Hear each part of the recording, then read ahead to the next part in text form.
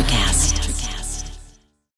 When you need mealtime inspiration, it's worth shopping Kroger, where you'll find over 30,000 mouth-watering choices that excite your inner foodie. And no matter what tasty choice you make, you'll enjoy our everyday low prices, plus extra ways to save, like digital coupons worth over $600 each week. You can also save up to $1 off per gallon at the pump with fuel points. More savings and more inspiring flavors make shopping Kroger worth it every time. Kroger, fresh for everyone. Fuel restrictions apply. I told y'all, you had 35 minutes to do this, guys. All right, we're going to start the show because every first show, Jeffrey, you're drinking. You know what? Let's play the intro. I'm blue. I don't want to tell you how I literally have my little bar right here by my feet. So I will be refilling as we go along. Let's get as much of the show as we can up before Jeffrey's drinks kick in. Let's hit it. Let's play the intro music.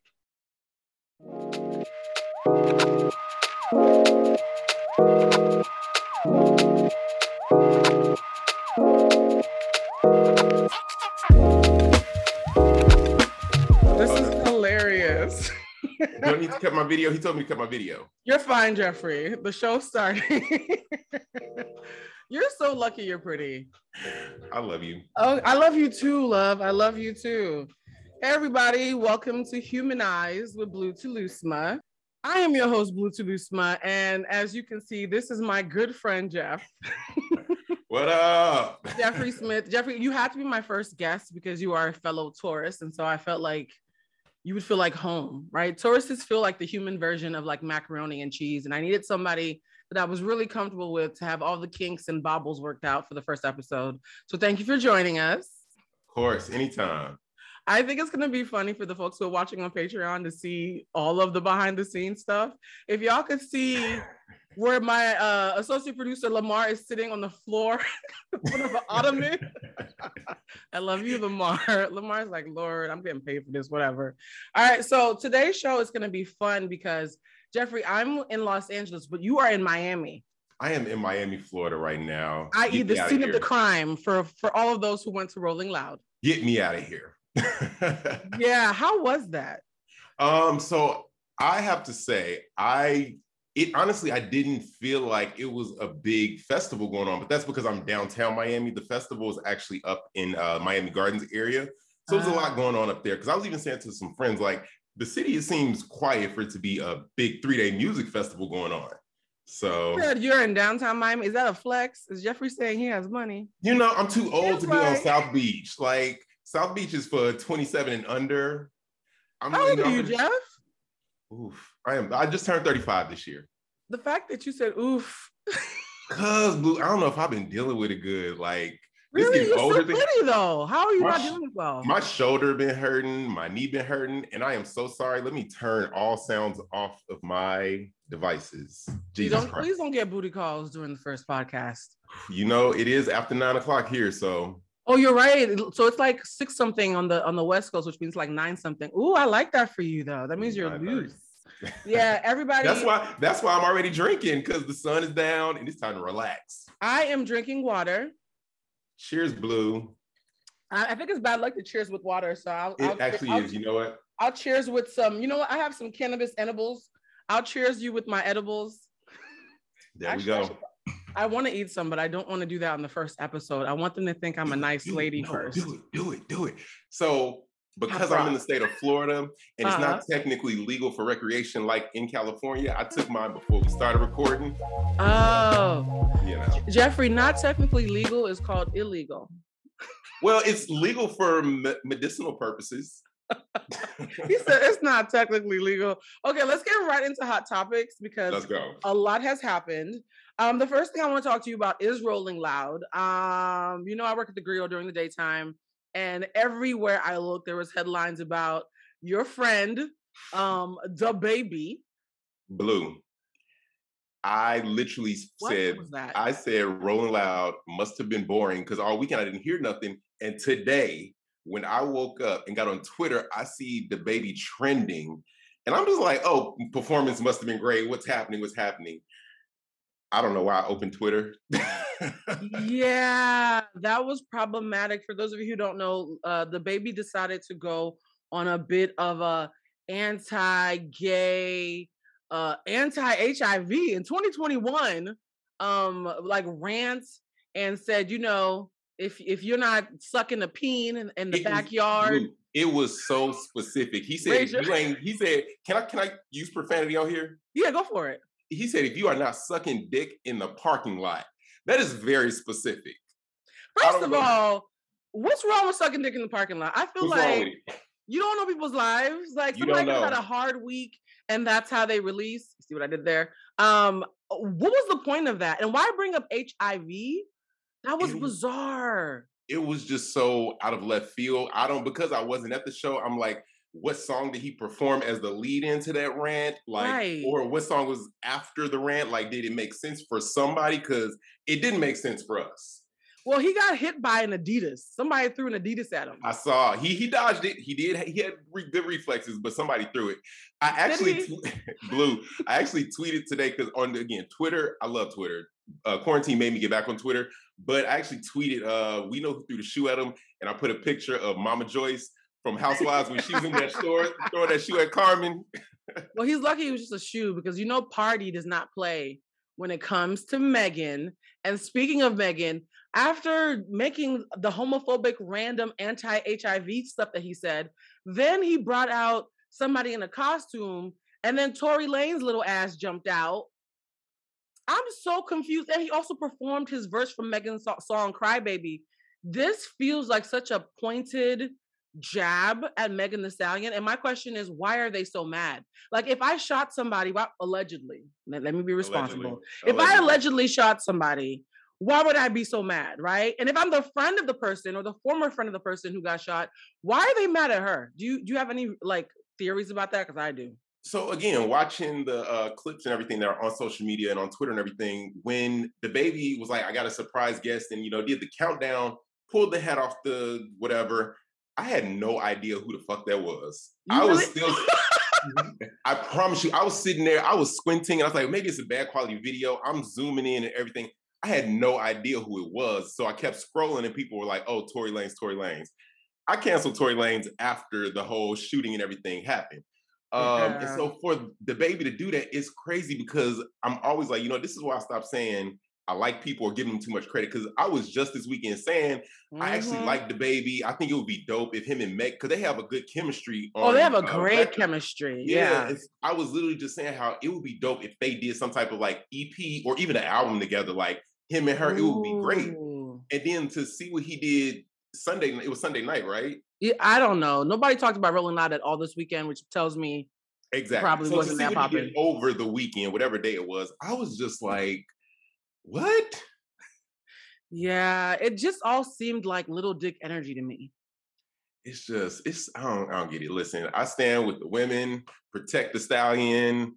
I just got back on Twitter. Y'all not finna cancel me. I just got back. You know what's so interesting though? I looked at the crowd because the only thing I saw from Rolling Loud pre this Fragile Masculinity duet that happened was a screen grab of Lotto, who I love, Big Lotto. Say it with your chest. Big Lotto. Right? And when they scanned and they showed the audience, it seemed like 1 trillion people were all squished together like sardines. And my first thought was, does COVID know about this? Because is the pandemic over and nobody told us? Because I don't understand how you could be around that many people in Miami and not feel like, ooh, I might go back home with the ick. You know what I mean? I completely understand the want and the desire to get back to normal. I miss festivals. I miss concerts. Specifically, honestly, Blue, the biggest thing I miss are the events in LA. Like we had some dope events. You went to the last one. It was the Hillman, the one that Lena had. Yes, the Hillman Rap Productions party with Lena. That was amazing. Yes, so I missed the event. So now to see people just act as if the pandemic is over. And again, I'm hoping that a lot of those people in the audience were vaccinated. Oh, child, come on now. You know they weren't. I mean, it's just like, I don't know. I couldn't do it. I could not do it. Are you vaccinated?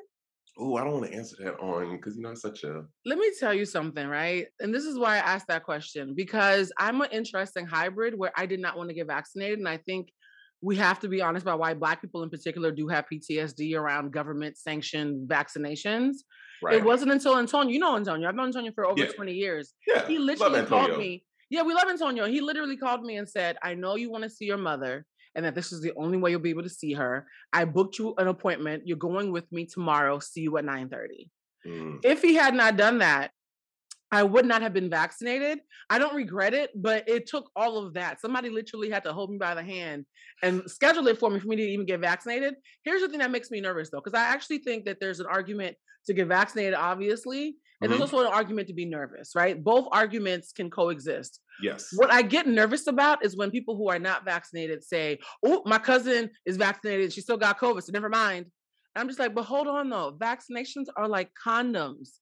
Just Right. because your homegirl got knocked up despite wearing a Listen. condom Listen. doesn't necessarily negate the need for a condom. So if you And- want a raw dog, you are free to shoot up the club, but let's not act like condoms will have a purpose. So for me, I'm getting a little bit nervous about the rhetoric from both sides. I Yeah. don't like folks who are forcing people to get vaccinated, but I also don't like the people who are not vaccinated who are acting like there's no reason why we should either. Like, you're both Yeah. making me a little nervous. I mean, what I will say, and you know, everybody again, like I said, both sides, people have opinions. I am not an anti-vaxxer. I am not at all an anti-vaxxer. I believe in science. Have I been vaccinated yet? No, I have not. But not because I'm like scared the government trying to kill Black people, you know, all the other foolishness that everybody is saying. For me, honestly, because it is science, I just did feel like I wanted to allow the vaccine to get out there to Yep. see, you know, if it had to be any, because, you know, they had to recall the Johnson & Johnson one for a short minute. And then they also did a short recall on, I can't remember if it was Pfizer or Moderna, but they did on one of those. And for me, it's kind of just like, you know, whenever Apple releases an iPhone. Exactly. It's That's exactly what I used to say. it's I always don't some want shit. the first iPhone. I don't want the right blue. It's always something wrong with it. And what happens? They take it back, they fix it, and then they give it back. So honestly, I did say top of the year that I will be first in line. Cause I just wanted to honestly just give it a chance to get the kinks out. But I am not an anti-vaxxer. And what I do is, you know, I just do my best to get tested as regularly as possible. When I travel, I get tested. When I come back home, I get tested. So I've had that damn stick up my nose like more times than I would like to count. I mean, I hate to say it, but when I got the COVID test, I didn't feel it because I don't have a gag reflex. So the stick never, Jeffrey, no, that was not meant to Humanized. humanize. That's the teaser, Lamar. That's the teaser. Lamar's like, I just work here. No, seriously, like I didn't feel it when it happened, but no, I had to do it because of my mom. My 75-year-old mother was living in Boston, and Boston was not allowing anybody from New York or LA without being vaccinated or a 2-week quarantine. Mm-hmm. That's the only reason I finally did it. But no, I'm actually happy I did it now just because, I don't know, I got it out the way. Yeah. I will say though, a lot of people are saying they're scared to get vaccinated because of fertility. And I've actually spoken to a lot of doctors who said the chances of the COVID vaccine infecting your fertility or affecting your fertility adversely are so low, but the probability of you getting Delta without it are very high. Yeah. And so they're like, ooh, if we're going to play that game, be a little bit careful. Speaking of fertility, there's one couple that I hope doesn't have children until they've gotten some extreme therapy. And that is the couple from the slavery photo shoot. Jeff, did you see that? The slavery engagement photo shoot? I just knew it had to be a joke. I was like, somebody has once again went down into a Twitter rabbit hole and found some old shit from like back when we was cussing out Paula Deen for having that slavery party. Like the I knew Queen that of Butter. For those who don't know about the slavery photo shoot, there's a couple, a Black man and a white woman who dressed up like slavery times. One is a slave, one is Master's daughter. And for their engagement shoot, she like found him in the field shackled and unshackled him with her white woman love. And that was the photo shoot. And they were in the cornfields together, dressed like Kunta and Master's wife. And it was awkward. Blue, what in God's name allowed this Black man to go along with putting these chains on it? But you know, honestly, that's one of those things where it's just, I wish it wouldn't have got passed around so much because they were just looking for attention. They were looking for a viral moment. I think so many people are just trying to be on Shade Room, whatever. They were looking for a viral moment, not caring about what the blowback would be. So it was stupid. But I saw it, I laughed at it, but do you think it's a real? First of all, do you think it's a real post? Do you think it's a real post? Do you think like they really are an engaged couple, or do you think this is a clout chase? I hope to God it's a clout chase and I not a think real couple. honestly, I'm gonna go with they are a real couple, but they did it as a clout chase. Oh, that's gross. Yeah, That is so gross to me. And you know what the funny thing is? When it comes to interracial relationships, I have a very nuanced view. I mean, I tend to have a nuanced I view of hate them.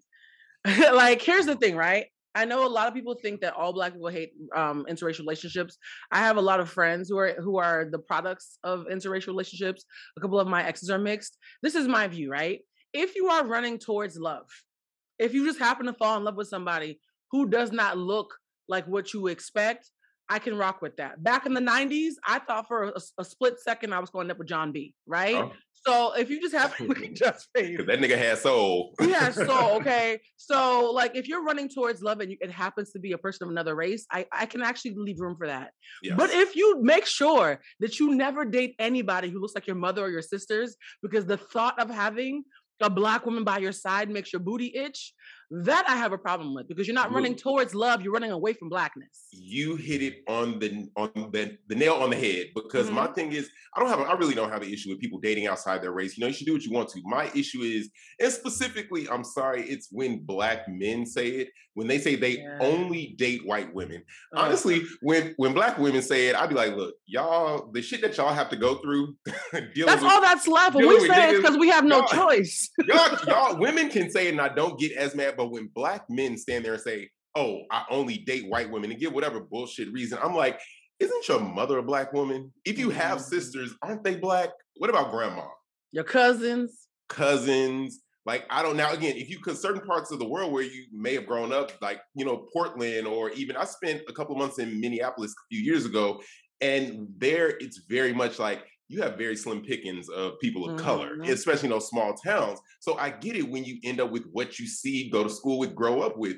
But when you just specifically seek out that pale, milky skin as a preference, I'm sorry, I can't rock with it. I have nothing against our white viewers. I just nothing against them. But I know that they know that fetishizing is real from both sides, right? Because there's also some white women who only date Black men. Yes. And I do understand that. Let's be honest. And the people get so mad when I say this. It's very triggering to me when I see Black men, like if they post their white girlfriend, again, they're throwing the interracial, but when they like, oh, my queen, queen. Ooh, that is a trigger. Ooh, that's a trigger. I didn't Tyrese call his racially ambiguous, white presenting, but still technically Black wife his queen. People lost their minds. And that's another thing too, right? We have to be honest about whiteness or Blackness. Race is not just about genetics. It's also about the visuals, and it's a social thing, right? Race is a social construct. So if you are white presenting, the fact that you are 1/17th Nigerian, 3 places moved over, doesn't negate the fact that you have a proximity to whiteness that still gives you white privilege, right? So let's keep it a buck here. And for me, I'm gonna be honest with y'all. If we ever think about the 70s and what visual denotes the 70s, we think of the bell bottoms and the pin straight hair, or the curly afros. Or the glam, right? Or disco. When we think about 80, we think about, you know, the big shoulder pads. Let's be honest. When we think about the 2010s, we think about a Kardashian with a Black man on her shoulder. So let's be clear. When our kids look back at the 2010s, they're going to be dressing in Hervé Leger bodycon dresses with a Reggie Bush / Kanye West / Nick Cannon / Ray J, who else you been with, person next to them. And that's the look of the 2010s. And so I think it's been a little bit dangerous that we're now turning Black men into accessories, even though they seem to like it. And also too, Jeff, like, have you ever heard of something called the desirability hierarchy? I have not. Break it down for me. Let's go. I'm ready. There's a food chain for everything in life, right? Like we know how in India they have a caste system, like rich and poor. I like how you started with that analogy of a food chain, because you know I'm a chef, so bam. Exactly. And by the way, we didn't properly introduce Jeff. He's a media personality and a celebrity personal chef and the best foodie I know. Jeff's taste is impeccable. Jeff, plug your page real quick. You know, y'all can find Best Kept Secrets, INTL, Instagram, Jeffro5, all that. And for those of you who are not watching on Patreon, who are listening to us, Jeff is a very handsome man. Ooh, thank you. See, Blue, listen, you want me to come back next week? What Look, Jeff, I told you can be coming back monthly. I want to see your face every month. But no, like the desirability food chain is a real thing and it's steeped in history. So like I love how when I'm about to say something that's fact-based, people say, I don't agree. You don't get to disagree with facts, guys. I'm gonna say it one more time for the folks in the back. What I'm about to present is based on research, data, and historical analysis, and you don't get to disagree or agree with facts. It's just the fact. But blue. Did you not learn between the years 2016 until 2020, people do not care about facts? Yeah, so we're just gonna hope that those people went to the bathroom during this segment. All right, so desirability food chain is this. At the top of the food chain, when it comes to gender, are Black men because they were hypersexualized as mandingos, right? Mm-hmm. That's why when they came as slaves, they were seen as animals and they were told that they had these huge brutish penises. That's where that whole stereotype comes from because they were being dehumanized. The show is called Humanize, right? So I'm always going to point out when someone's being dehumanized. So Black men are at the top of the food chain, not because they're seen as amazing, but because they're seen as basically big old stallions like animals for breeding. Mm-hmm. Also on the top of the food chain are white women. All beauty standards are based on white womanhood. White women are the pearls of white supremacy. So anybody who's attractive, whether it's the Asian community, the Black community, the Latinx community, it's always about how close are you to a white woman. Question for you though, Blue. Mm-hmm. Not to interrupt your point, but because I don't want to forget this though. So back then, all the way back then, where white women were that standard and everything of beauty, when at what point did it flip? Because now all of them want to look like you. No, so here's the thing, it didn't flip. So wait for the plot twist. Okay. Because Black men were the top of the food chain for their coolness and their representation of Black culture being, because we are the sauce. Let's be honest. Even my white friends agree that Black people are the sauce, right? Because Black men and their semen represented virility and the coolness of Black culture. And white women represented the beauty standard of what's considered the most beautiful thing possible. When you have a white woman and her white womanhood having a baby with a Black man, you get the best of both worlds. And that's why white women want to adopt Blackness via having mixed babies with Black men, but they don't want to actually be Black women. Do you know why? Because guess who's at the very bottom of the At the fucking bottom. Wait for it. Black women and Asian men. So the same way Black men are seen as these stallions with big penises, Asian men are seen as these docile beings with small penises. The same way white women are seen as feminine and genteel and damsels, which is why they can cry after they attack you and you still go to jail. Black women are seen as masculine and brutish and aggressive and angry.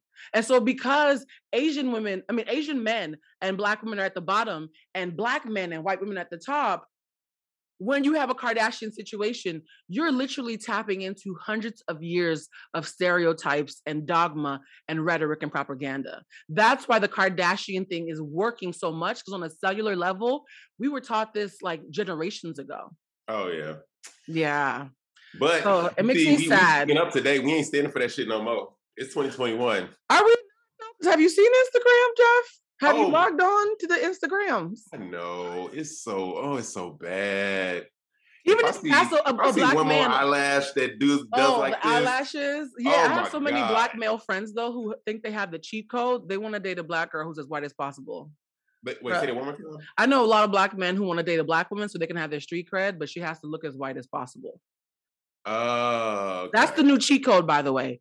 Tell everybody your girlfriend's Black, but from a distance, you would never know it. You would never know it. Oh, okay. Yeah. We're going to unpack that in a whole other episode. Speaking of questionable things like interracial relationships steeped in questionable slavery antics, Kanye West.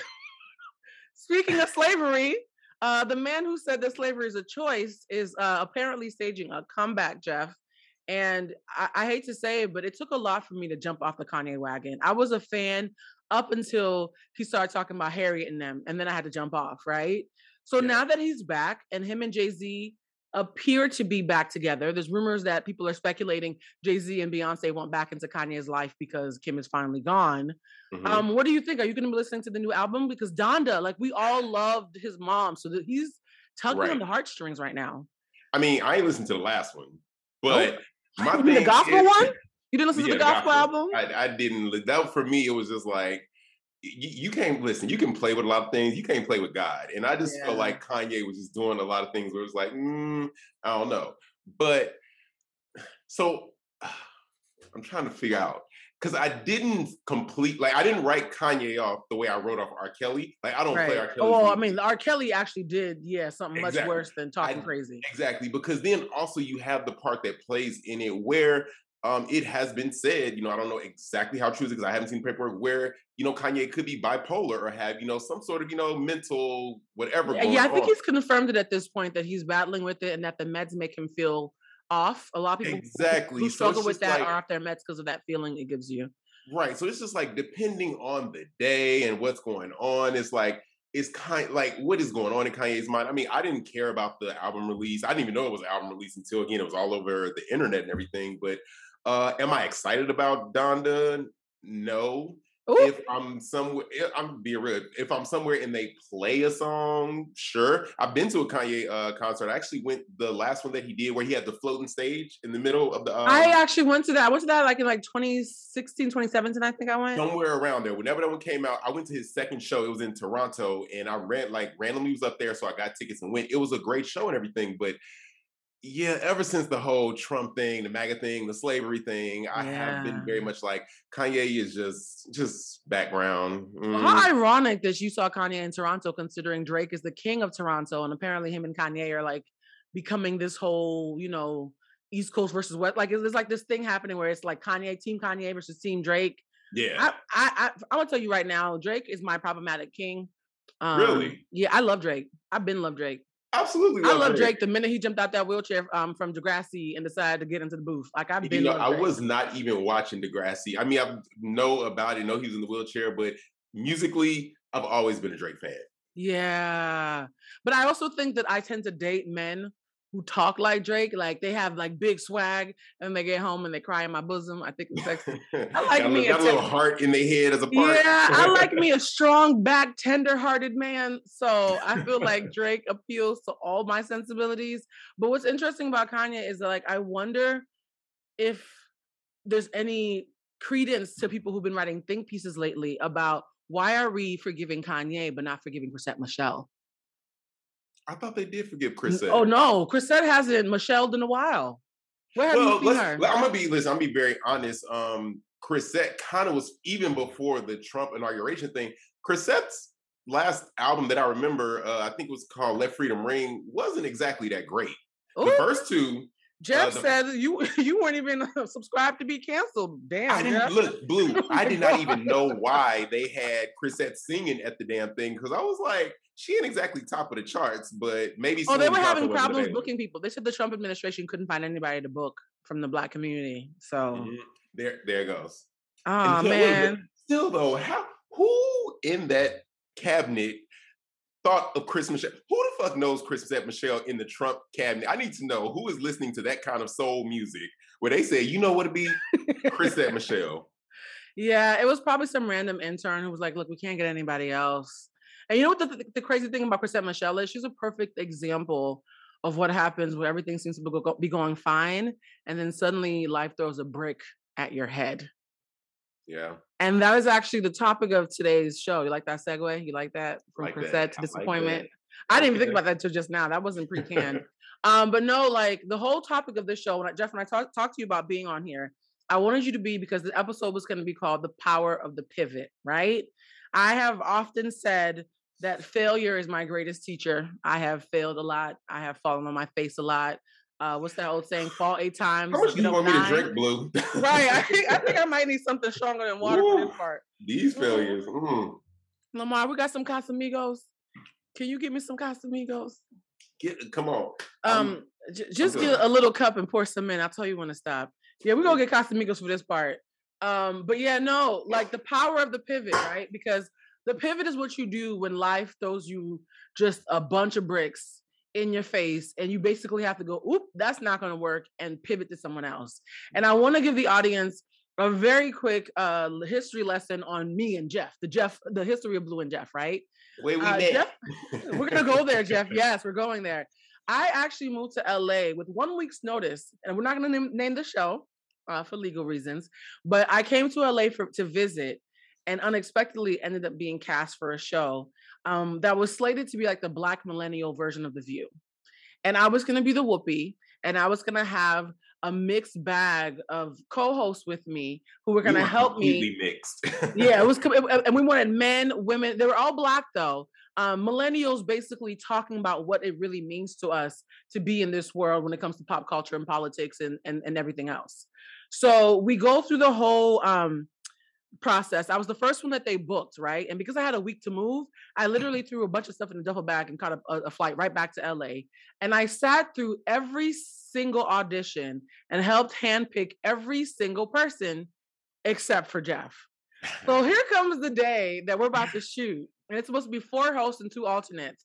And I walk in and all I see is this big pearly white smile. I'm like, who's that? Who is this happy ass mother sucker that I don't remember choosing him. He's cute, but who is that?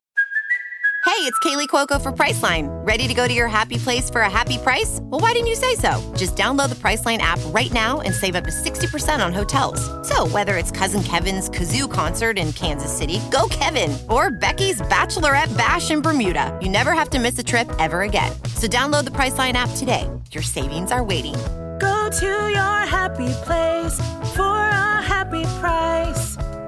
Go to your happy price, Priceline. And within about 45 seconds, I was like, oh, we're going to be friends. Like, I kind of love him.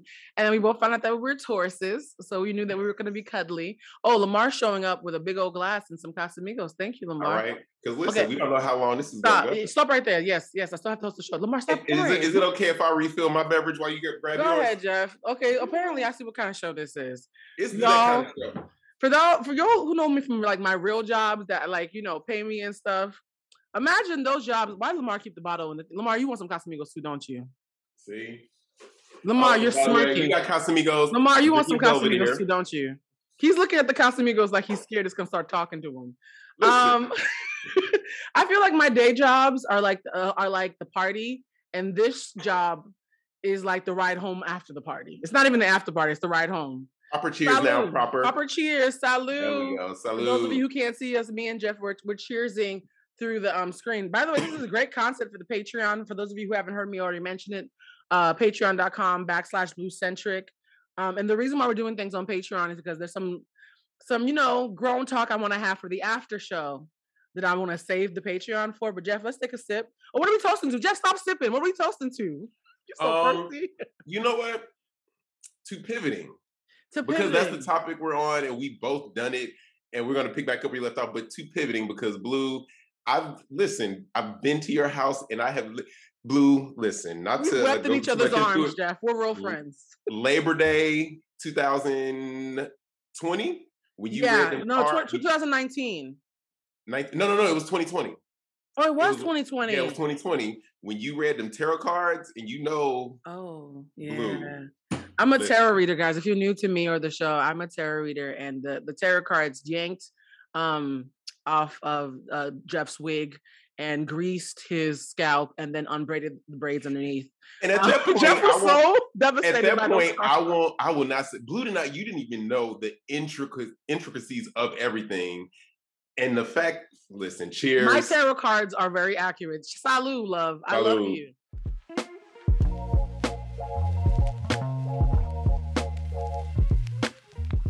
Wait, were you drinking Casamigos straight? Yes, there's nothing else in the Casamigos. Oh shit! See, I had Belvedere, but I mixed it with a little bit of ginger beer. I made a little Moscow Mule. Oh, I have a friend who calls Casamigos Offset's house. Get it? Casamigos Offset's house. Yeah, that's so clever. Oh, I'm already drunk, guys. That was a bad idea. Oh wow, this is a different show already. Oh man, okay, we're gonna have to get on the topic. So yes, I walk in, I see Jeff. I'm like, who is this beautiful man that I did not sanction? End up being one of my favorite humans. We literally were in pre-production for 6 weeks. The last show, Jeff, I don't know if you remember this. The last show that you and I taped as a cast all together involved Derek Jackson. I was just going to say, Blue, do you remember that Derek Jackson was one of our last guests on our show that never saw the light of day. Blue. Let me tell you. So when that story broke, I know we trying to stay current with hot topics, but that was a moment. I was literally like, y'all, I was telling my friends, I interviewed this nigga. And I remembered when he came on set, how all the girls, both the ladies in front of the camera as well as the folks that were on the production staff, was just fawning over this man. Everybody but me and our EP Amy. Like we were the Right. only ones who were not fawning over him. We were like, what? Something's a little douchey about him. And the funny thing is, Amy said to him, she was like, Derek, your sweater is a little bit, looks like it's been hanging on a hanger. You should tell your wife to properly hang your clothes. So the irony of her saying, tell your wife to properly hang her clothes. His wife didn't have time. She was crying in the rain like a Jodeci video because he's out here cheating. Yes, the biggest thing I remember about that interview from when he was sitting on the couch with his wife and when he was sitting with us, both times he had on purple. Yep. I said, that's that nigga's color when he lying. Purple. Because he came on our show and lied to me, you, I believe it was Amber and Grant. Yeah. He sat there and lied to us. And then he sat on Instagram clutching his wife's hand, lying to America. Yeah, Jeff. I'm happy that you had it. Because when that story came out, I was like, we interviewed Derek Jackson. And I hated the fact that we interviewed a lot. There were so many big names, big celebrities. We were actually going to interview Lauren London. And this was 3 weeks before Nipsey died. We had so many interviews on the horizon for that show.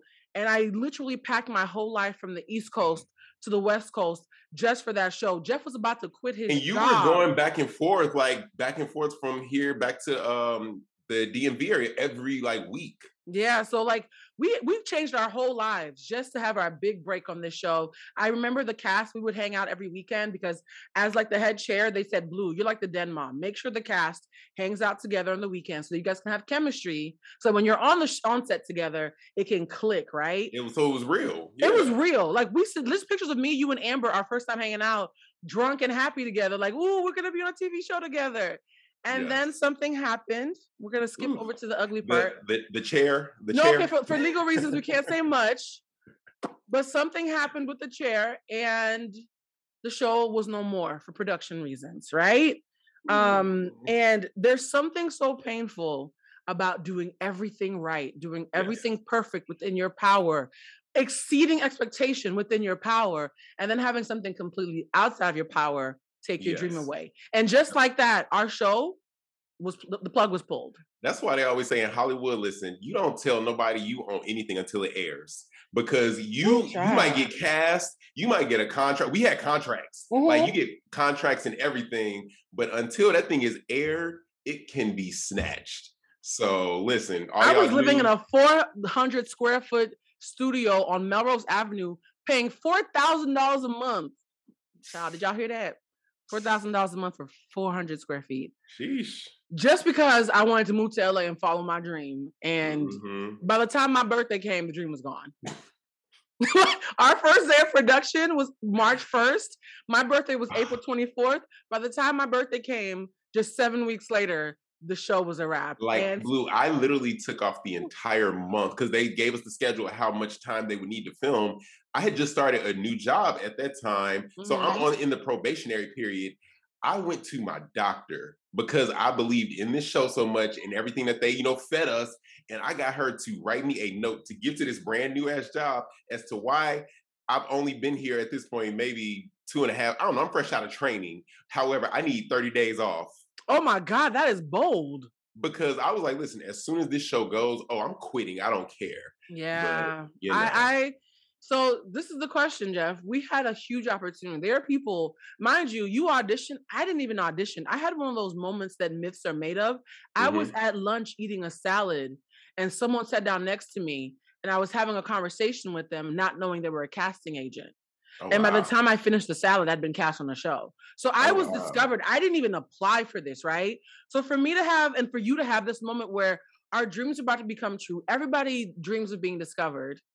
And we're on this beautiful set. You guys, it was a full set. You think the View set was good? That set was beautiful. We were giving the View a run for their money as far as beauty of set, right? We had areas on that set. Every show that you ever seen, our set could have met it toe to toe. Each personality had an area that was designated for them. And then it was gone. So the question is, Jeff, and be very candid, this is a safer space. I don't believe in saying anything digital is a safe space because we don't know who's going to be watching this, but it's as safe as can be humanly expected. Oof. And so in this safer space, Jeff, how did you deal? Be clear, be honest, be human. How did you deal with that disappointment?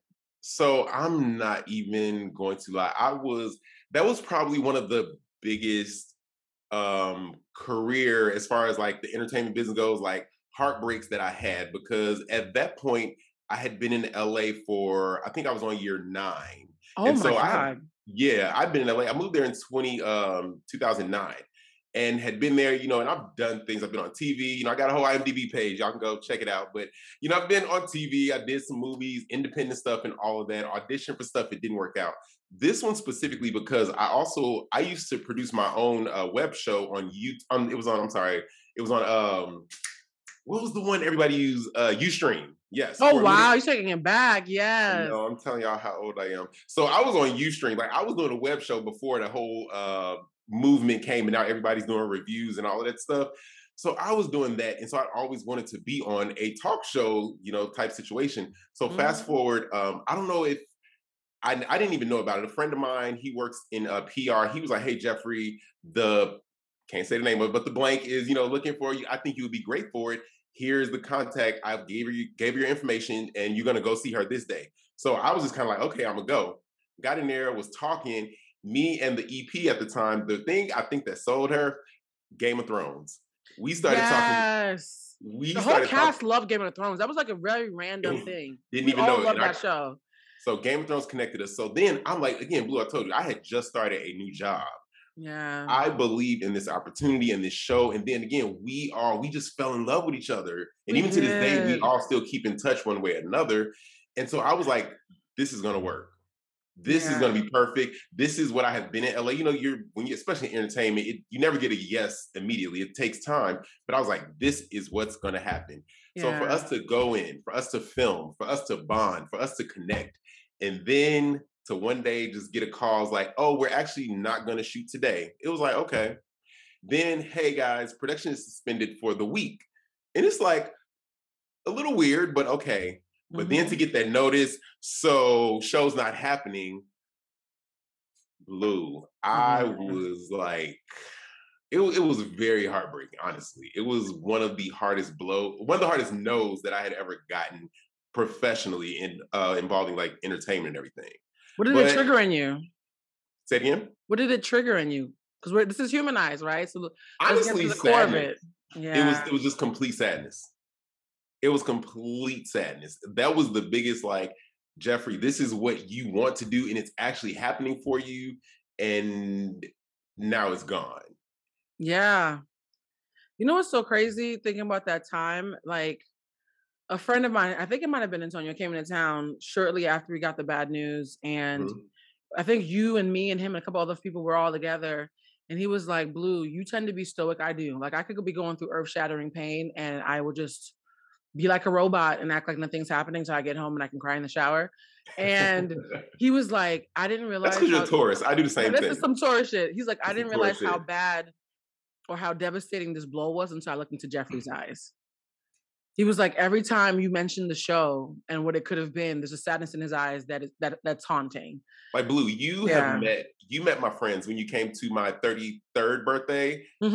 Great party, by the way. Best birthday party I've ever been to in my life. Like, Blue, that's what I'm saying. Like, I met you and immediately was like, because everybody that I had do that whole cooking experiment, those were people that were actual friends. Not like, oh, this is a little cool homie, somebody I know. They were friends. And Blue, I connected with you so much in that short time that we knew each other. I had to include you in it. So you've seen my friends. You see how my friends show up, support, and show out. So when they knew, so they had been there the whole time I was doing my little janky production in my house with my web show and everything. So for them to see me actually get that opportunity, everybody just knew, it's like, Jeffrey, you have worked for this. You have worked for this. And then for me to have to be like, y'all, they canceled this show. Ooh, not even like we got, but Blue, the trip it wasn't even like we got canceled because we weren't popular, we weren't good, the ratings were bad. We didn't even get a chance to let America see us for what we could have done. And the crazy thing is, the day that they, that incident happened that made the production stop, the EP had walked up to me and said, the head of the studio, you know who I'm talking about, saw the dailies. He thinks it's amazing. We're going to have a run right through the summer. The show's going to be big. Yes. So the fact that we had just got our green light, and you know how you're waiting for the other shoe to drop so you can finally like breathe easy? We had just been told to breathe easy, and it was yanked from us. You know what's crazy? Today, the day that we're shooting this episode is the Monday after Rolling Loud. It's also the Monday that Issa Rae announced that she got married. I actually heard about this a couple of weeks ago because I just know a lot of people on the show, and it was very hush hush. And I love how Issa is very good about keeping her private business private. Yes. Fellow Earth sign, she's a Capricorn. But one of the things that was nuts was while we were waiting for the show to come off hiatus, which by the way never happened, me, Obi, and Fania went to the little premiere party. And we ended up standing right next to Issa Rae. So me and Obi are sitting next to Issa, and he, you know, I think Obi at the time, him and Yvonne Orji knew each other because they had the whole Nigerian connection. Mm-hmm. So he's talking to Yvonne, and Issa's next to me, and I'm a little twisted because I'm like, I can't believe I moved out to LA and emptied out my bank account, and I'm on a show that's not going to be shown. What the hell? Right. And I look at Issa tipsy, and to her credit, me and Obi she was like, so how's it going living in LA, guys? And out of nowhere, we told her everything. We're like, we're on the show. It was amazing. He said, I don't know what's going to happen. Blue. It was traumatic. It was trauma because I'm at Issa's premiere party crying to her. And I'm like, oh man, I'm the awkward Black girl. This is horrible. And Issa blinked 3 times to her credit. She's like, okay, fuck them. Build your own shit. Yes. And I said, excuse me? She said, look at me. I built my own shit. Fuck them. Build your own shit. Yes. And that was the word according to Issa Rae. And so it's just interesting that like now we're in this space where we've had to her credit, build our own shit, right? Like Jeff, your catering, your culinary gifts, the food that Jeff cooked at a dinner party that I had for 11/11. Every 11/11 I throw a party. Because you know I'm a bit of a witch, and so I like to have all my friends come together, and I like to manifest with my friends on 11/11. I had Jeff come into town from Miami, and he cooked for us. And at one point, our friend Norman Towns, who will be on the show at some point, stood up and started slow clapping for Jeffrey's food. First, he moaned and said, "Bruh, you know, no homo, but this is amazing." Then he stood up and literally started slow clapping. Jeffrey, you can literally taste the love in your food. And so it's in a weird way, I know you had that disappointment, but I feel like it kind of pushed you more towards the foodie thing, because I don't think you probably would have had the opportunity to lean into that had the show worked out. I wouldn't have, because the thing is, honestly, I've always, loved food. I say I've always loved food because I've always been greedy. As a kid, listen, it's leftovers, not no more because I'm here. Yep. But I've always cooked, but never thought like holidays, especially being in LA, you have your friends givings and this and that. So I've always, brought stuff, but I never thought of it as anything to do professionally. Because once I left grad school, I was like, I'm never stepping back into a classroom. Not even for culinary purposes. School is not for me. It's just not. I got my bachelor's, but then nothing else. So I never thought of it as a profession. And then, of course, after that situation happened with the show, it's like you just have to keep going. And I started creating my own things. I started producing my food and fitness events, Muscle Mimosas. And originally, with that, I initially had other caterers and other people catering. Well, this one event, my caterer fell through. And I was like, I got 30-something people coming. Somebody has to provide. They paid to have food. And so I was just like, okay, well, I'm about to make brunch. So I was. Wait, was that the rooftop one that I came to? Because you cooked for that one. It was. I cooked for that. So by that one was December. So that's August, September, October. That was like number 4. The weather's always warm. I don't know. Exactly. That was, I think, number 4. So by that time, I had catered probably 2 or so of them. But the first time I did it, I catered. I didn't tell anybody I catered. I just wrapped the food up, made it look nice and all the stuff, and served it. And people were saying, who made this food? Honestly, I thought they were saying who made, how people say who made the potato salad? Right. I thought it was who made this food, because I want my money back. I'm gonna throw up. Even though again, I have cooked for friends so many times, but I never thought about it. So I was really scared to tell people I cooked it. And then finally I was just like, yeah, I cooked it. And everybody started saying how good it was and how good it was.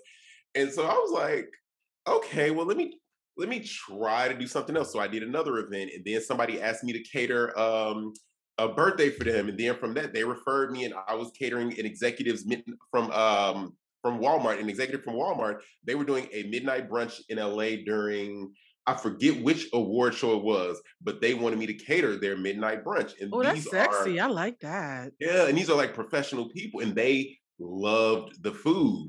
And so then I just like kept going. And then when quarantine happened, I had time to do nothing but cook. And I think that the night that you cooked for me, you said that you had cooked for somebody else the night before. I was When like, I came to LA, I did. Yep.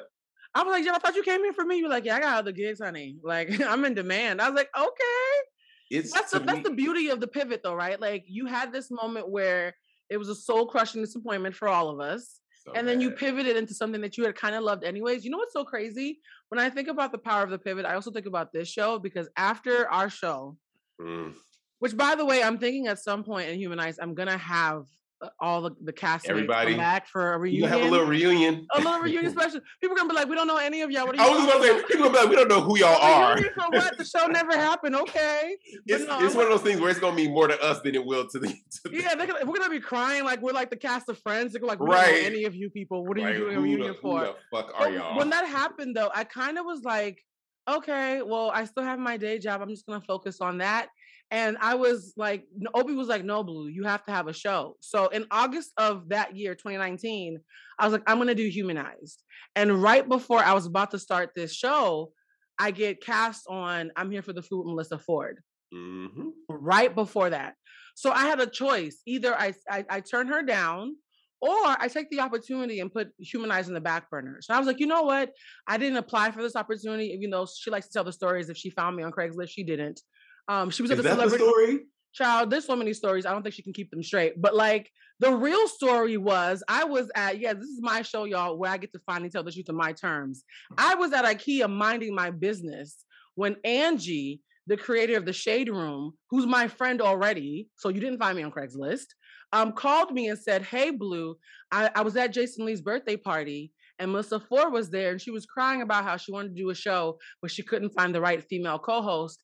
And I immediately thought of you. Do you want to go and see if it's a good fit? And I said, Angie, I'm at IKEA. That's how much I was impressed, y'all. I was like, I'm looking at these pillows. I want some candles. She was like, no, it's tomorrow. You can go tomorrow. I was like, all right, fine, whatever. I walk in, I sit down. I think we're chit-chatting. Within 3 minutes, Melissa's like, the show is yours. You're amazing. I want you to do the show with me. I was like, oh, okay. I thought we were going to have an audition. She's like, that was the audition. You're amazing. If Angie recommended you, I think you're perfect for the show. I did Melissa's show for about 8 months. I left Melissa's show and wasn't given the opportunity to properly say goodbye to the guests. I mean, to the fans and the people who've been watching the show. So that broke my heart. And again, I had to pivot. And I was like, you know what? I had my own show, Humanize, that I put on hold to help somebody else with their dream. I'm going to pivot back to my shit. So I start Humanize. Humanize is going great. And literally the last guest that I had before COVID hit was Jason Lee. Mm-hmm. He was my last guest on the last day. We taped on March 7th. The World Health Organization announced the pandemic on March 11th. And I was like, oh my God, okay. I was like, well, I was doing this amazing YouTube show. I had this videographer. I had these graphics. Now we're in a pandemic. Let's just wait 2 weeks. You know, it was no damn weeks. It was not no damn 2 weeks. But here's the beauty, though, of pivoting and being supple when life disappoints you. When Melissa quit Hollywood Unlocked, Jason Lee remembered that episode. He remembered how much fun he had on Humanized. He came in for a 45-minute chat and spent 4 hours on my couch. I remember you telling me about that. Yes. It was such a good, and I fell in love with his heart. And I want to give Jason his flowers. I think people see Jason being a provocateur, which is his job, and they don't realize there's a real man behind the scenes who has a heart. And if I hadn't seen Jason's heart that day, I would have never agreed to do Hollywood Unlocked, right? So when he called me, he was like, so you quit Melissa's show? I was like, yeah, I had to leave. And he was like, well, she just quit my show. You want her job? I was like, oh, okay. And suddenly I was like, but Jason, I'm telling you, I'm only joining the show because I like you as a person. Because I know in LA, everybody does stuff for a look or a come up. Yeah. I said, Jason, I need you to know, I'm not saying yes for a come up. I'm saying yes because of you. I actually enjoyed the 4 hours that I spent talking to you. And so that's my motivation for this. Also, here's everything that went wrong with Melissa. I'm going to tell you up front so that you don't treat me the same way. And to his credit, Jason is probably the most sound businessman that I have ever worked in the entirety of my career. There's not one promise that he's made to me that he hasn't kept. There's not one contract that hasn't been honored. There's not one paycheck that didn't come through when it was supposed to. It didn't come through. Which is why it's dangerous to judge people on the optics, because there were so many nice people who are beloved, who made me lots of promises that never happened. And here's Jason Lee being the first person in LA to ever keep his word to me. Yeah. And that's the power of the pivot. Yeah. I've listened to all the stories since, again, and it's, I met Melissa when you first started doing I'm Here for the Food and everything. And I met her at her birthday party. To me, it was just very strange. But you remember that dinner. We're going to keep it clean until in the first episode, but yes. Okay. All right. Well, you remember that dinner. It was yes. It was very strange. Hollywood is full of strange things, yes. But the things that were going on with you guys behind the scenes, it was just kind of like, Blue, are you supposed to be smarter than the host? Or is the host supposed to be? It was just a lot going on. But then, I wish everybody well. I, to this day, don't have anything factually inaccurate to say about her or anybody else. I wish her well. At the same time, though, it's part of your story. There were definitely some good moments that were, involved in there. It was some really good moments that you guys shared and had. Right. And it just led you to where you are now. With me, it also taught me a valuable lesson about what happens when people lie, because people know the power of your character, right? Like when you pivoted, yes. You were cooking, but Jeff, there's a lot of people who can cook. People knew your heart. They're like, we like Jeff. We know he's a hard worker, and his food tastes like sex. So because we love him, and he could also be a great cook and a great chef and a great just host in general, we're rooting for him. We want to pour into him. You know what I mean? And so one thing I've learned about this industry is when you keep your hands clean and you are about your business and you're actually talented and can back things up, people will root for you when you do pivot. Right? Yeah. Somebody can slander your name and subtweet you all over the gram for months on end, and you can still be on a highly popping show because they're still showing up for you because people like you. You know what I mean? Yeah. So it taught me, you know how Michelle Obama said when they go low, when they go low, we go high. We go high. And Jason likes to say, like Funky Geneva, when they go low, we go to hell. I like to say when they sometimes go low, that's real though, Blue. Sometimes you got to get down say that.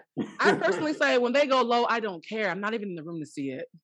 Yeah, I don't even care. Again, that's that Taurus energy. Like it is. One thing I've learned about myself is I have a hard time being fake. I don't know how to be fake, and especially with people, because I'm a people person. One thing, I love people. I love meeting people. I love just hearing people's stories and experiences. So at this point in my life, I just don't pretend to be around people I don't want to be around. Yeah. And also too, I'm compulsively honest, and there are so many people who are only doing well because I haven't been honest. And so considering the truth could destroy you, you should be happy that I don't want to talk about stuff. Oh, absolutely. Listen, my hands are clean. I have nothing to lose. It goes back to, again, I think for me, I always try to show the best side of Jeffrey to people to make sure that regardless of, you and whoever it is, Fallout or whatever, you know who I am. Yeah. And so for me, I don't have to trash talk you, tear you down, say negative things about you. Send subliminal messages for 3 months straight because you have no hobby. Messages, sometimes directly just calling you out, but I'm not going to go into that story. I'm just like, you know what? I base my experience off of my, encounters with you, and hopefully you do the same with me. And that's the thing I love about you, Jeffrey, is because you're one of the few friends who is close enough to me, who's seen how many jabs I've taken and how deeply unbothered I've been about wanting to say my side. I don't care. Yeah. Let the work speak for itself. And I wanted this episode. Your heart. People know who you are. And here's the thing too, right?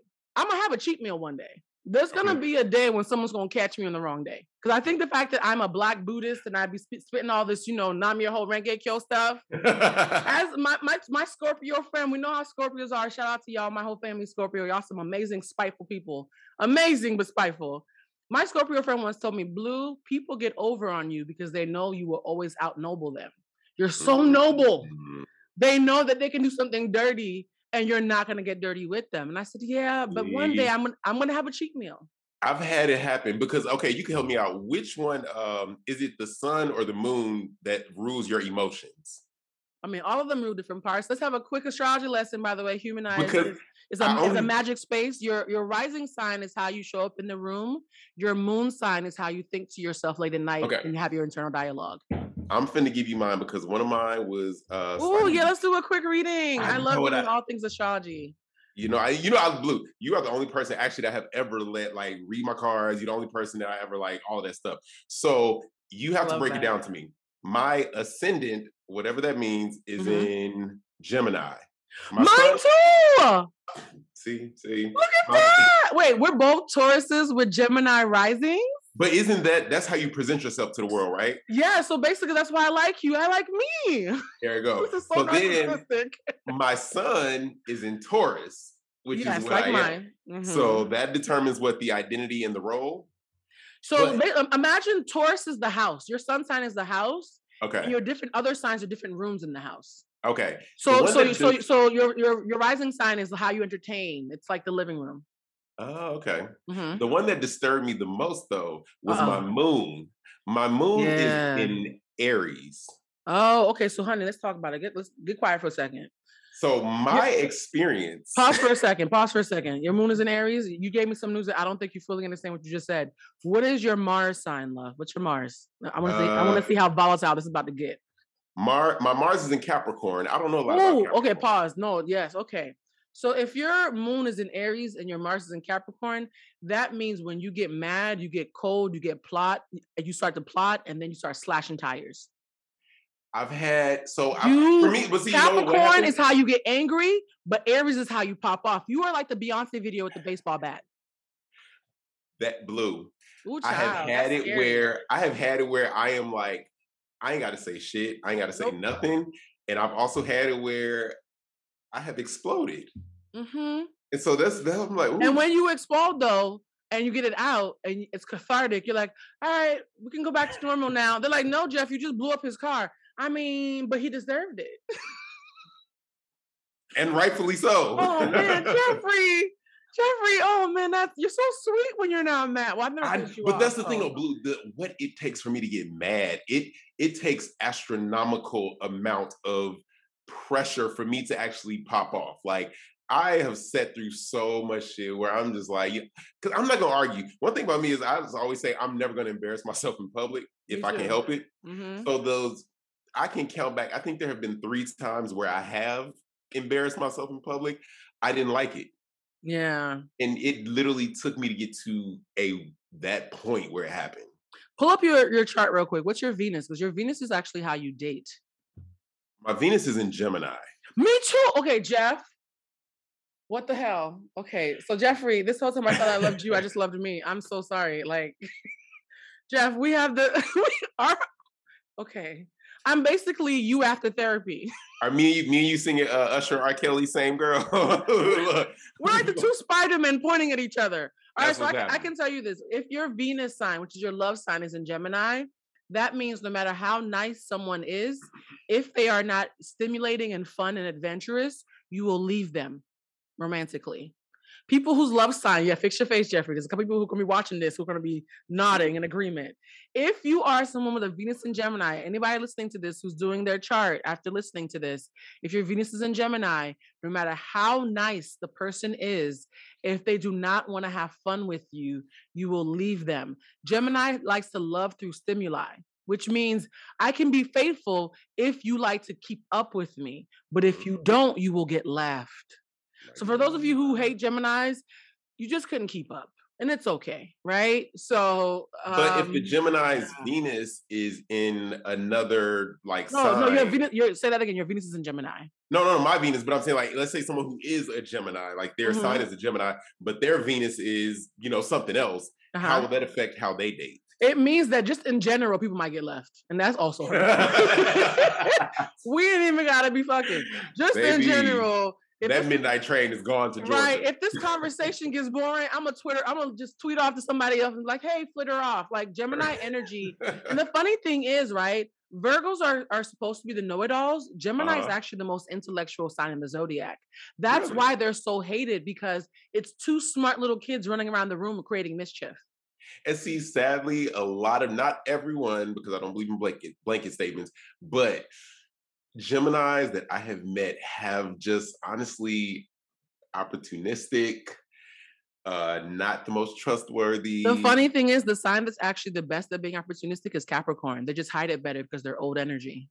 Ooh. So here's the thing about signs, guys. There are people who are obvious and people who are good at it, right? Okay. Perfect example. Yes. Virgos are obvious know-it-alls. Geminis actually peep stuff earlier, but they're just too busy flitting around to show it off.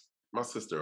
Exactly. Also, Capricorns are the most opportunistic sign, but because they're an older energy sign, because the signs have ages. Uh-huh. Really? Did you hear that? Somebody just honked. Oh no, I can't hear it. We good. I can't hear it. Okay, but because Gemini has young energy, they're obvious. Capricorn is opportunistic, but they're better at hiding it.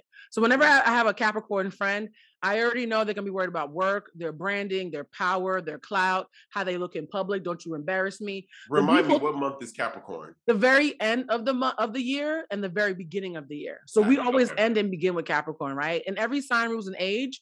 Gemini is 7 to 14. Think about what you were like from 7 to 14. You wanted, no, not 7 to 14. They are 14 to 21. You wanted to fuck. You wanted to figure out who you were. You wanted to have adventure. So Geminis are stuck at that age of around like 18, 19 years old, where life is just a fun freshman year party for them. Mm-hmm. Capricorn is ruled by like the age of like 67. They want to know. I have a 25-year-old Capricorn friend who was talking about her assets the other day. I said, your frontal lobe hasn't even congealed yet. Why are you worried about this? Like your brain is still mushy. So Capricorns are like Benjamin Button. They're born old, and as they get older and start checking things off, they start to calm down and become and they want to have fun a little later on. Okay. All my 35-year-old and up Cap friends are wild. They're making up for lost. I'm like, why didn't you tell me twerking was this fun? But a Capricorn like 24, child, where's my checkbook? I gotta balance it. That was so not me. This Taurus energy at 24, that was not me at all. Honey, you're a Taurus with double Gemini energy. You were literally me. We could have done some damage, my love. See, that's why we were not supposed to meet until we did meet, Blue. Yeah, because I'm pregnant by somebody and you would have been the... Listen. You would have been I'd have been like, all right, well, we gonna figure it out. Yeah, I was wild in my 20s. I want you to come back, Jeff, when we do a show about our whole phases. Wait, I'm so speaking supposed to be like past tense. I was about to say, see, Jeff, get out my mind. I was about to say some of us is past tense, some of it is pending. But that's gonna be a whole other episode. I love how this conversation went down because I want folks to know that sometimes, not sometimes, let me not be like that. All the time, when you have a disappointment, that's just the universe creating space for something better. I always say, whenever I lose a blessing dramatically, that is proof that I was taking too long to get out of my own way, or somebody else was taking too long to get out of my way, and God stepped in and pushed them out my way. So dramatic endings to me are always this, like, I get very calm when I dramatically lose a friendship or dramatically lose a job, because I'm like, whatever is waiting for me wants me so bad, it pushes you out the way like Bone Crusher. Okay, so tell me, I hate dramatic endings because the biggest thing with me being, again, I take it back to being in LA. I came to LA in 2009. I didn't know a soul, no family in LA, no friend, no pre-existing friends, nothing at all. So the friendships that I built over this time are extremely important to me. So I hate losing a friend. So if I fall out with somebody in a dramatic way, to me, it just crushes me because I don't lose friends. So it's like, but how do you end it though, Jeff? Because when I lose a friend, I literally send them a letter saying, I love you. I've thought about this and I recognize that we can't move forward. And I just want you to be clear about why I'm ending our friendship so that you never have to wonder. I sent one of those emails like 2 months ago. I literally send emails of clarity to all my friends when we break up. I will say outside of one person, I generally try to give that person time because I think a lot of times you need time, space, sort of reevaluate what happened, your side, their side. And then at a certain point, I will reach out. Like I had one of my oldest friends from college, when they moved out to LA, we kind of fell out and we actually didn't speak for about a 2-year period. And then finally, I was just like, this has been enough. And I took I'm never like, oh, I'm tired of being a bigger person or anything, but I just like reached out. Am I delayed, Blue? I feel like I'm. No, you're not delayed, love. Okay. And then I just reach out. Like I'm the one. Like eventually, I will reach out. There's literally I only have one. I won't. Anybody who's waiting on me, don't do that. I won't reach out. Really? Yeah. No, there's only one person I'll never reach out to, but I have literally just been like, you know what, I'll give it time, see what happens. And if this time passes and I'm still thinking about you, then you know what, it's at least worth the conversation. Now, if we're going to continue to be friends, we'll see, but it's at least. But here's the thing though, Jeff, like you're a normal person who's going through life normally. I am an emotional intelligence coach. So it's almost like having a therapist break up with you, right? Like by the time that I'm sending you a form letter about disengaging with you to safeguard my emotional health, that's not a light disengagement. You see what I'm saying? So it takes so much for me to even disengage. By the time I'm disengaged with you, I have nothing left to say to this version of you. So now, literally have to come back to me as somebody else for me to even have new conversation. You can't even come back to me as somebody else. Again, I have one person where I am at that I've never been at that in my life where you just described. I only end friendships when it's that bad. Otherwise, I fight for it. Yes. And that is where I am specifically in this one former friend. Right. And I was like, there's nothing. But then also, you ever look at the Red Table Talk? Of course, like this show is supposed to be the teal couch, although so there couch is in the other room. Couch. I love it. And yes, that is Blue's real living room behind her. And so I was literally watching the episode dealing with narcissists, and she had the doctor on there. I can't remember. Yes, that was a great episode, by the way. A great episode. The former friend is a narcissist, and the one thing that doctor said, everything that she said in the interview, the one thing she said is that a narcissist cannot change. Yep. They have to literally think about every word that comes out of their mouth because they are always reverting back to what they know. And I am just like, damn. So this one time, but not everybody you break up with is a narcissist. And I think what makes me sad this was a narcissist. Yeah, no, yours probably was. A lot of folks have gotten into this good vibes only bullshit, and this is one of the things I hate. Good vibes only is such a low vibrational mantra because bad vibes, uncomfortable vibes, icky vibes have something to teach you as well. So there are some folks who are so intolerant to adversity that anybody who annoys them is called toxic narcissist. Yes. Not everybody who pisses you off is a narcissist, right? So that term has been so oversaturated and so overused. Yes, a narcissist can't change, but your homegirl who got on your nerves for 3 weeks straight probably isn't a narcissist. That ain't a narcissist. No, just annoying, right? So yes, for a real narcissist, they can't change. But there's regular people who are just annoying as hell. Yeah, that's true. No, I'm talking about a legit, like actual. Ooh. I've tried to call it something else, but no, it just is what it is. It's like textbook. Like, damn, you look at the narcissist and there was his face. Baby, no, not even his, like there was his embryo. Like snap. he was going, it was just destined for you to be that. But you came back in this life as a narcissist to teach us all a lesson. Wow. Here's my thing, right? And this is gonna sound and I used to worry about myself. When I've done everything I could and sincerely fought for love in any form, whether it's romantic or platonic or familial, like when I've given everything I've had and it hasn't worked and it goes away, I have zero regret.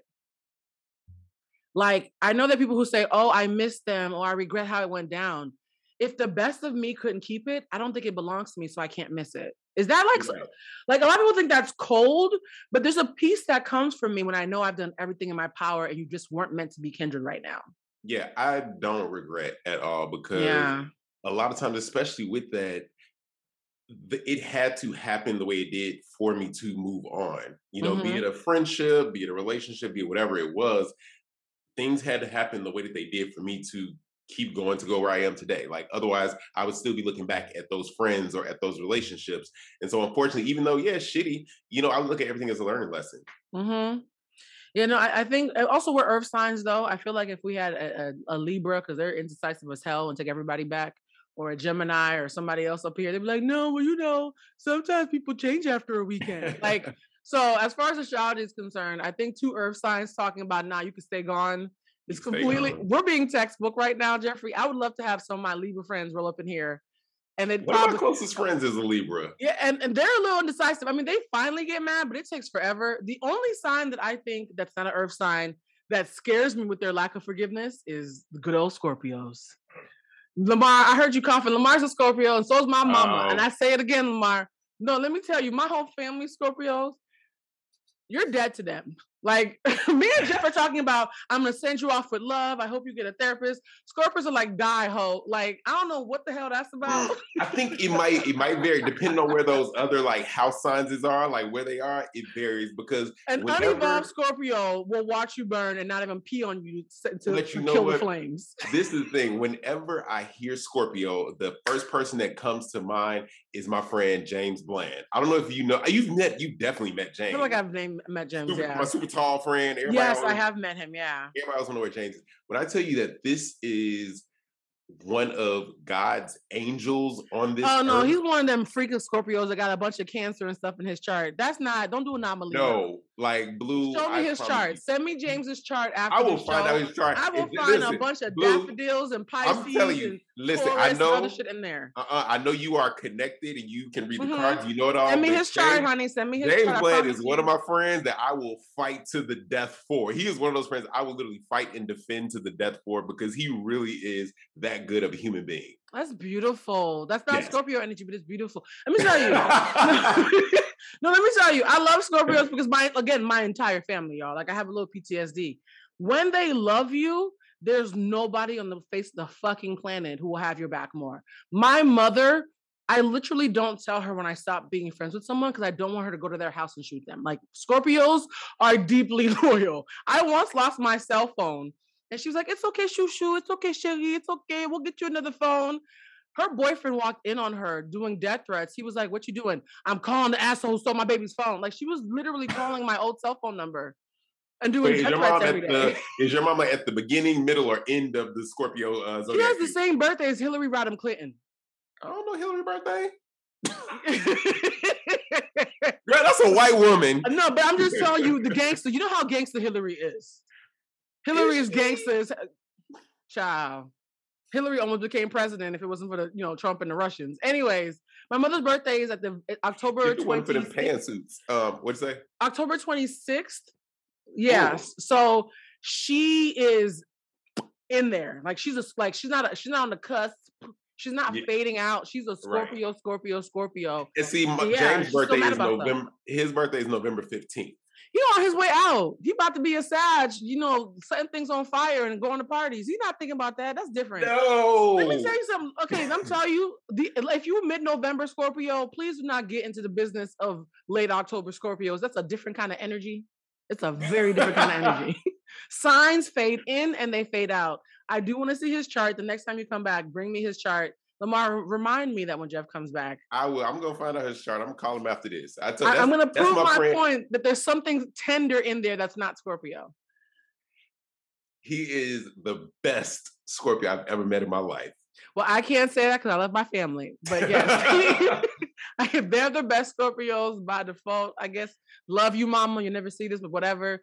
But no, every sign can be evolved and unevolved. So for anybody who's getting booty hurt, because I know some of the signs are very sensitive, Cancer, I need you to know that but Blue, I have so many Cancer don't friends. do no Cancer there is slander a because week- they'll blow up my phone and start crying and get mad and stuff. They're not emotional. Don't do that. This is the thing. Cancers are so sensitive, but they're amazing people. They are amazing. I have. So why are they mad week, that we're noticing that they're sensitive? They're still amazing. I have this 1 week where literally every single day is a friend of mine's birthday. So I'm literally back to back posting happy birthday. And then my brother is also my younger brother. He's a Cancer. I love Cancers, but when they get emotional about being called emotional, the irony is just too much for me. Like you're literally it's doing more the so thing.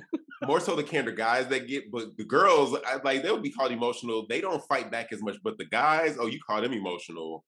Cancer, there's nothing wrong with emotions. We love you anyways, okay? They call Tauruses stubborn sexaholics who like to eat, and it's true, and so what? You have not said one lie. Yeah, me and Jeff, about Jeff, we like food and fucking and hugs and pillows and naps, and we're okay with that. Who don't need a nap every day at 2 p.m.? Like this is supposed to be a drag?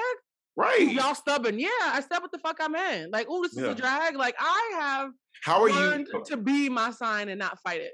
How are you with change, Blue? Like sudden change? Well, here's the thing. The Taurus in me will weep, but the Gemini in me will like, who else there? So it's like weird being a Taurus with the Gemini rising and my Venus in Gemini because I have two reactions separately. There's a part of me that is freaking out and having an anxiety attack, but there's also a part of me that's excited about what comes next. See, I don't. And I'm leaning towards the excitement more instead of leaning towards the fear.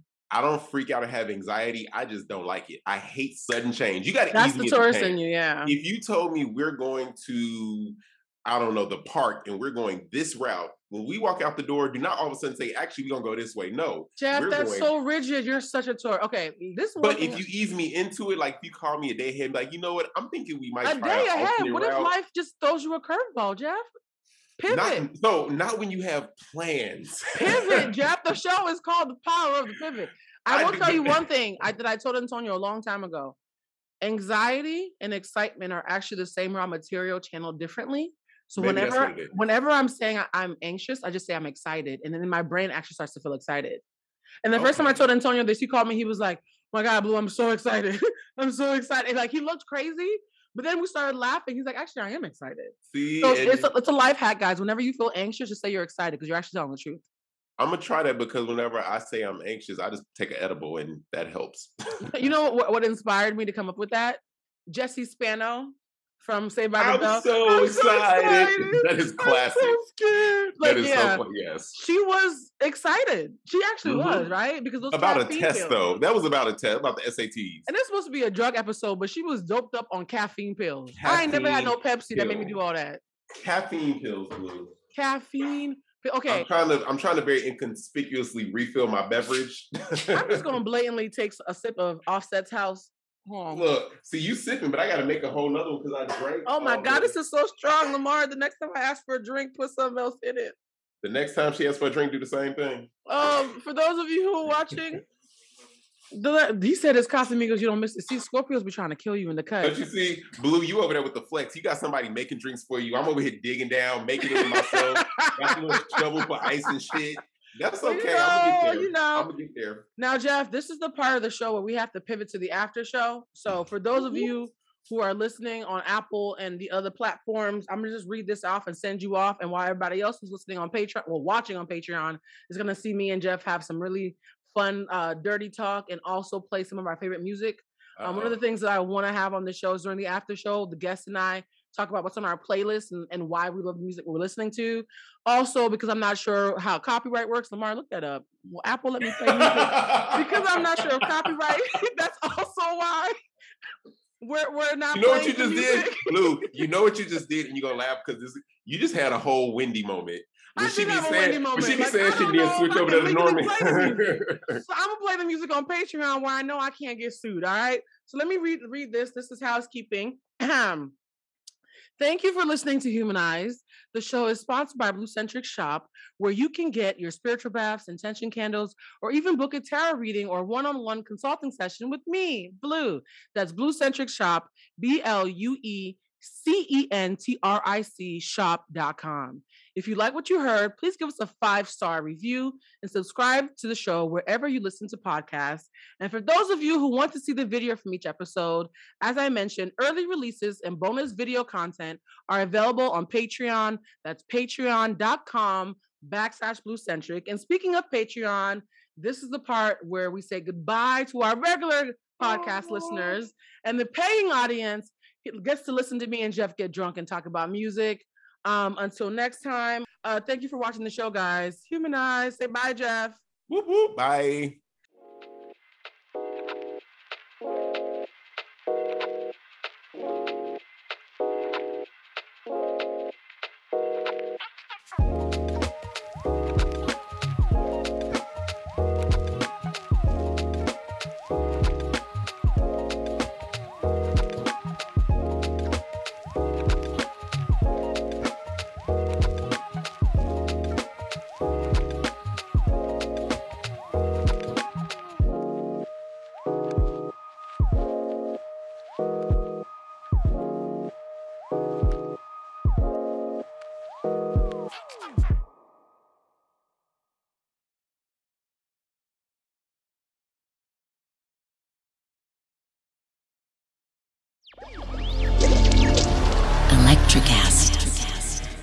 Welcome to the Candle Power Hour.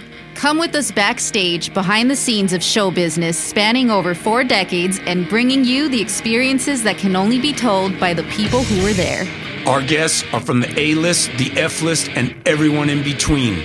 Get set for some of the most insane, hilarious, and inspiring stories you will ever hear. I'm Mercury. And I'm Diego. Your hosts for the Candle Power Hour.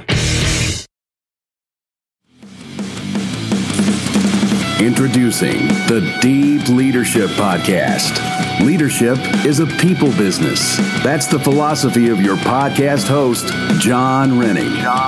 As a former submarine officer who spent 22 years leading businesses in corporate America before starting his own manufacturing business, he knows that leadership matters. Deep Leadership is real-world, actionable leadership advice from John and his expert guests. Become a leader worth following. Subscribe today. Electricast.